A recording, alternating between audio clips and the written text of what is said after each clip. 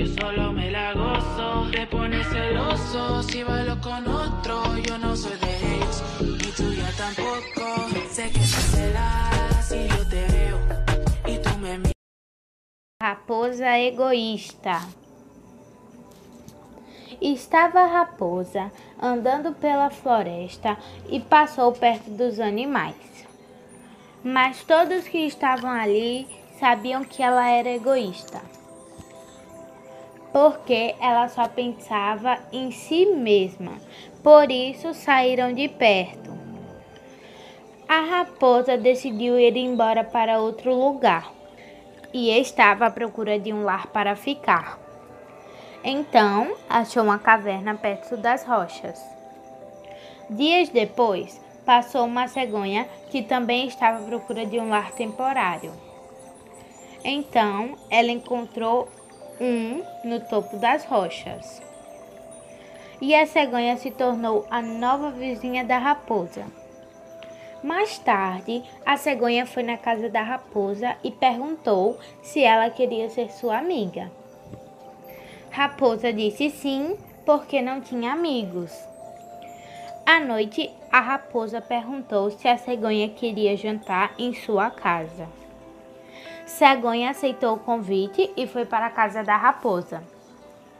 Raposa fez uma sopa e botou em pratos rasos, mas ela esqueceu que a cegonha tem um bico grande e fino. Então, ela não conseguiu comer e foi embora. A raposa acabou comendo tudo. No outro dia, a cegonha chamou a raposa para almoçar em sua casa e resolveu dar uma lição. Botou a comida nos jarros. A cegonha conseguiu comer tudo, porque ela tinha um bico longo e fino. Então a raposa falou: "Não estou conseguindo comer nada." A cegonha respondeu: "Ontem também saí da sua casa com fome, pois os pratos eram muito rasos e com meu bico grande e fino não conseguia comer." Raposa respondeu: "Tive uma ideia. Tome um prato raso meu para quando for comer lá na minha casa, e você me dá um prato seu para quando for comer lá em casa."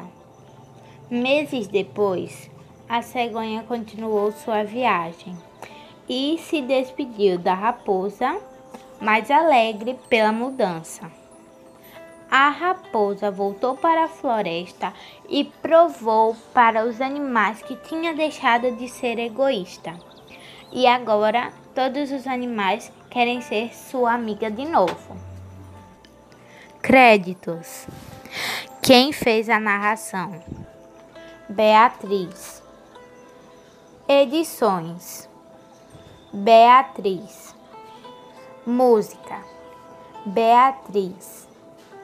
O nome da música é Celoso, mas fui eu que coloquei no podcast. Autoria do texto: Beatriz. Esse foi o podcast e espero que vocês tenham gostado.